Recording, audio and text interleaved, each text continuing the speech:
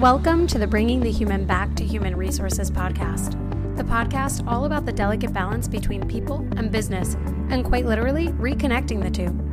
My name is Tracy Rubin, and I've spent nearly my entire professional career in HR.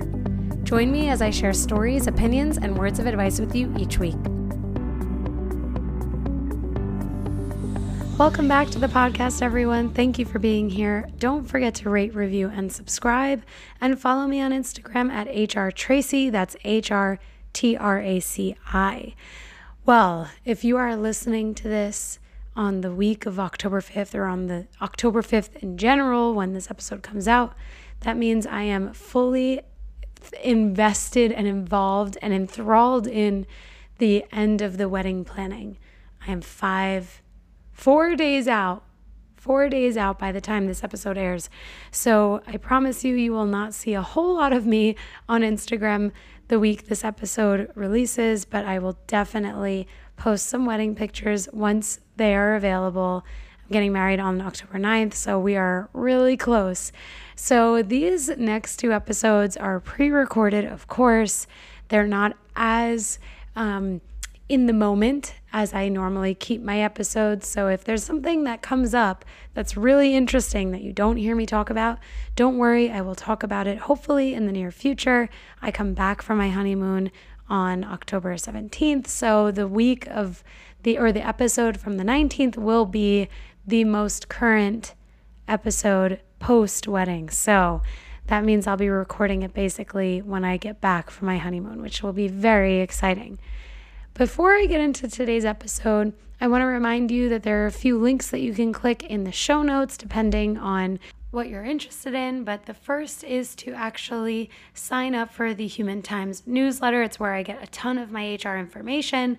And the second is to sign up for the Hacking HR Conference in March of 2022, where I am a speaker and panelist. More to come on that soon. But for today's episode, I thought it would be really interesting to talk a little bit about unions because I was recently in Bloomingdale's 59th Street, which for those of you who like to shop, Bloomingdale's 59th Street, which is on 59th Street and Lexington Avenue in the city, it is like the mecca of Bloomingdale's. It's their largest store, I think, and it's fabulous. Bloomingdale's 59th Street is where you go to really have a day. And I was there recently because we do have stores in Bloomingdale's, the company that I work for. And when I was there, I was explaining to a colleague of mine that some of the nuances of that environment are really fall under the union, and specifically that the Bloomingdale's employees that work at that location are unionized and they are union employees. And our employees that work in that Bloomingdale's are not union because they're our employees, and there are some nuances there in terms of like our employment contract, how we're allowed to have our own employees in the store, how we can lead the Bloomingdale's team, etc. So it kind of inspired me to talk a little bit about labor relations, which I don't think I've spoken about on the podcast before. So the first thing that I want to mention is that I'm not an expert in labor relations, not an expert in unions, but what I can say is that I do have experience working within like labor relations in the sense of like how to really make sure that unionizing is not happening when possible, that it's in my past life. That was a big training moment that like people should know not to give away their signature, so to speak. If someone comes in asking for them to sign something, because it could mean that they end up unionizing without their knowledge. And there are all these different things that go on behind the scenes for unions that try to get employees to unionize. So that's my one experience. And then the other experience is like I just shared with a specific location like Bloomingdale's at 59th Street, where our teams that work for us that are not our employees, but our Bloomingdale's employees are union employees. So I know that there are a lot of terms being thrown around there. I'm going to break this down. Labor relations is basically the study and understanding of negotiation and contracts, and specifically in this context, unions, right? And like those relations between labor parties and laws and different things like that. So when it comes to you as an HR manager or a hiring manager, HR professional in general, if you're in an environment that traditionally does not have union representation, then that means you are effectively totally in control of the contracts or at-will employment or employment policies of your employees. If you are a nurse, a teacher, someone who traditionally works in an environment where there is union representation, because those fields, traditionally, at least in the US, are represented by unions. So in those cases, you do have to go through the union for any negotiation, for any, challenges, issues, etc. And so the union doesn't necessarily take place of HR, but the union is supposed to represent the entity, represent the employee with the company. So if a nurse needs or has a question about pay or wants a raise, right? They have to go through the union so that the union can go to the company representative, whether it's HR or the manager, and share the concerns of the employee. Now that's super boiled down. It's not like as deep as I could go with what really comes to fruition when you're dealing with union representation, but there are definitely pros and cons to having union representation and not having union representation. And in my past life in Target land, I did once experience or at least observe one of the Target stores in our district become union. And specifically within the Target, it was the pharmacy. So it wasn't the whole Target store, but it was the pharmacy team that decided to, basically vie for union representation. And actually something recent that just kind of cropped up in the news is that 3 employees in a Starbucks in Buffalo, New York, basically petitioned for the workers to unionize. And what's interesting is that this is a current example of something that can happen in a major corporation. And there are specific things that as a manager, as an HR person, that you should be aware of that can lead to employees looking to unionize. So within Buffalo, New York, there were 3 stores where employees essentially petitioned to have the stores and employees unionize. So what's interesting about what I essentially just called out there is that they specifically talked about working conditions as one of the reasons why they've petitioned to unionize. And there are a few more stores within the Buffalo area that have now joined the petition. And I'll share kind of what Starbucks' response was. But working conditions, and this is kind of going back to that footnote of, hey, hiring managers, HR people, this is what you should be aware of. When the going gets tough, meaning when working conditions are bad, leadership is bad, people are disgruntled, there's, maybe chaos in a location, like there's a hostile work environment, all of those negative things that you can think, like something is going wrong, something's not right, we have to fix this. Those situations create opportunities for people to unionize. And I just want to preface here, I'm not against unions. I'm not for unions. I'm pretty neutral on this. I have my beliefs on like the pros and cons, which I'll share some of them. But I do think as an HR person, there are more restrictions with unions than there are benefits for a typical employee, not talking about like a healthcare environment, because I'm not an expert in those environments. But when I think about where the majority of people are employed, which is in a retail setting, because we know this, again, going back to one of my episodes, retail employs the majority of Americans year after year. The majority of those employers, like the setting for a union to be the setting for the employee, I don't know that it's actually so beneficial. But anyway, we'll get to that. So working conditions have a huge impact on whether an employee feels the need to unionize or not, because this ultimately comes down to whether they're being heard, whether they feel supported, whether they feel connected to the company. And although those things don't always, like negative things don't always lead to those conversations about unionizing, it certainly creates that almost like that perfect scenario for something like that to happen.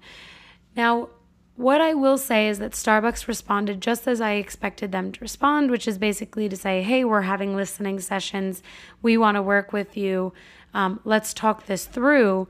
But they also responded in a way that was really interesting, where they're saying, hey, if you want to petition to unionize, then we actually, and Starbucks told this to the National Labor Relations Board, we want all employees in the city of Buffalo to be allowed to vote, not just the employees from the petitioning stores. So I thought that was interesting, because when you think about the stores that are in Buffalo, there are specifically 20 Starbucks stores within the Buffalo market.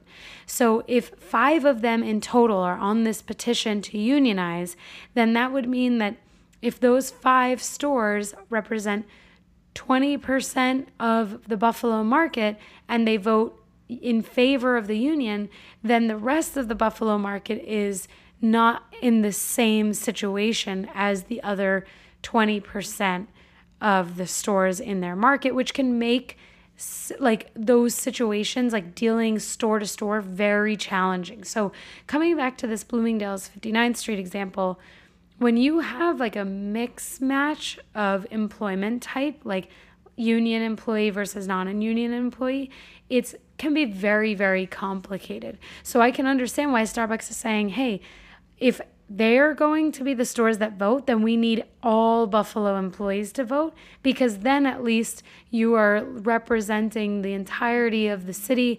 And then I would imagine if they vote yes, then all 20 stores would be union, versus if they vote no, then all 20 stores would not be union, instead of having 5 union and 15 not union.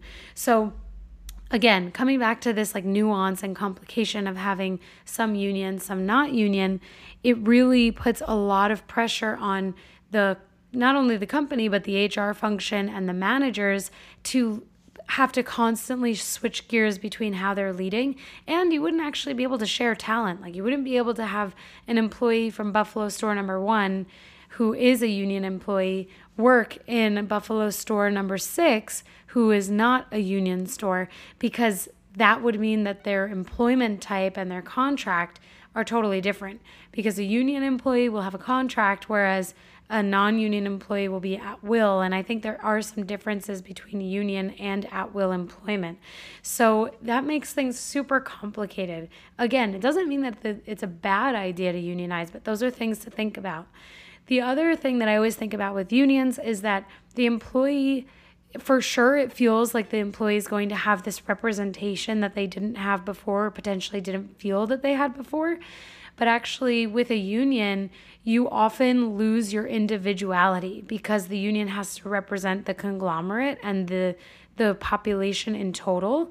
Certainly, if there's something that involves you specifically, they will have to go and, kind of fight on your behalf or represent you individually. But when it comes to like employee rights or employee desires, the union has to look at the full picture versus looking at on an individual basis. So it gives companies a lot less flexibility, and it gives the employee a little bit less individuality within an organization. The other thing is that unions negotiate hard for salary and benefits and all of those things. But part of negotiations is that the company also puts restrictions on what negotiations look like. So for a union, they might negotiate, hey, we want salary raises every year and it has to be at least this percent and whatever. But the company could say, okay, that's fine, salary raises, reviews, whatever, every year, but the employee cannot be incrementally raised within the year. Like they can put parameters on what the union allows or is allowed to do and allowed to fight for their, representative, for their client, or in this case, the employee. So that also, when you think about the difference between a union environment and a non-union environment, when you are not in a union, you can potentially have flexibility as often as you want. Like maybe you get a raise in September, but also you get a raise at another point in the year. When you're in a union environment, you don't necessarily get that flexibility. Some of the benefits to unions, of course, is that you have that equitable representation, someone just specifically looking out for you and negotiating your desires and needs.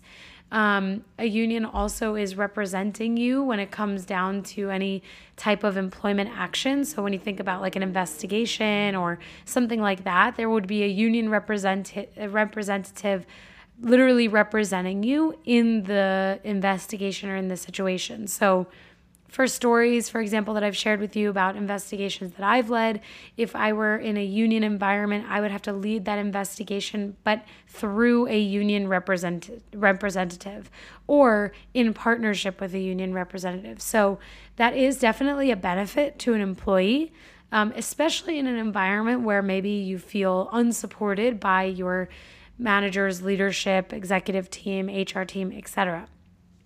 So those are some things that I think, especially in the US, people might not have a ton of awareness around. But especially outside of the US, I think unions are actually a little bit more common outside of the US. But at the same time, in the US, we have different federal agencies that actually focus on and are required to look at employment laws and functions. Like I think about OSHA, for example, which is the Occupational Safety and Health Administration. They specifically focus on things that can and cannot happen in the workplace. And these government programs didn't always exist. And so at the time when unions were the most popular, which was really in the 80s, those programs were either non-existent or just becoming important because of the prevalence of unions, I think. But now that these government organizations and agencies are specifically focused on these employee functions or elements of employment, actually in some ways unions, I think, are probably phasing out. And maybe not, it won't even be much of an important factor for employment or specific types of employment, because as long as the government is doing the things that the union says that they will do, then you actually don't need a union. Like if the government says, okay, you need to report on your salary, metrics every year, which they do. The EEOC requires a report basically to be completed every single year. And the EEOC is the Equal Employment Opportunities Commission, which I've mentioned before. But the EEOC actually requires organizations of certain sizes to report on their salary statistics. So these things, like when we think about equity in pay, which is a major pro in the pros and cons list for unionizing, that is already something that the government is stepping in on to make sure that there is equity in pay. So I do think that eventually these, the need for unions will phase out. At any rate, with Starbucks specifically in Buffalo, I don't think that they'll end up unionizing. I feel like it's not so common. I think that they're, especially for a Starbucks, employee where mobility is going to be their best friend, like being able to move between the stores and promotional opportunities and things like that. I don't see an employee at that, employment level or employment type benefiting so much from a union environment, especially since each store probably has, depending on how much volume it pulls, they probably have an HR person within each store. So I don't know. We'll see. But it does sound like there's some work to do on the working conditions front. I would love to hear what you think if you are in a union. And specifically, I'd love to hear what you like about it, what you don't like about it, if you prefer unions or not. Naturally, I know a lot of people who are unionized because they work in healthcare or they are teachers, and it's just kind of like a way of life. I definitely know of people who are, especially in those two industries, who really dislike the union environment, but there's no way around it because that's just the way it is.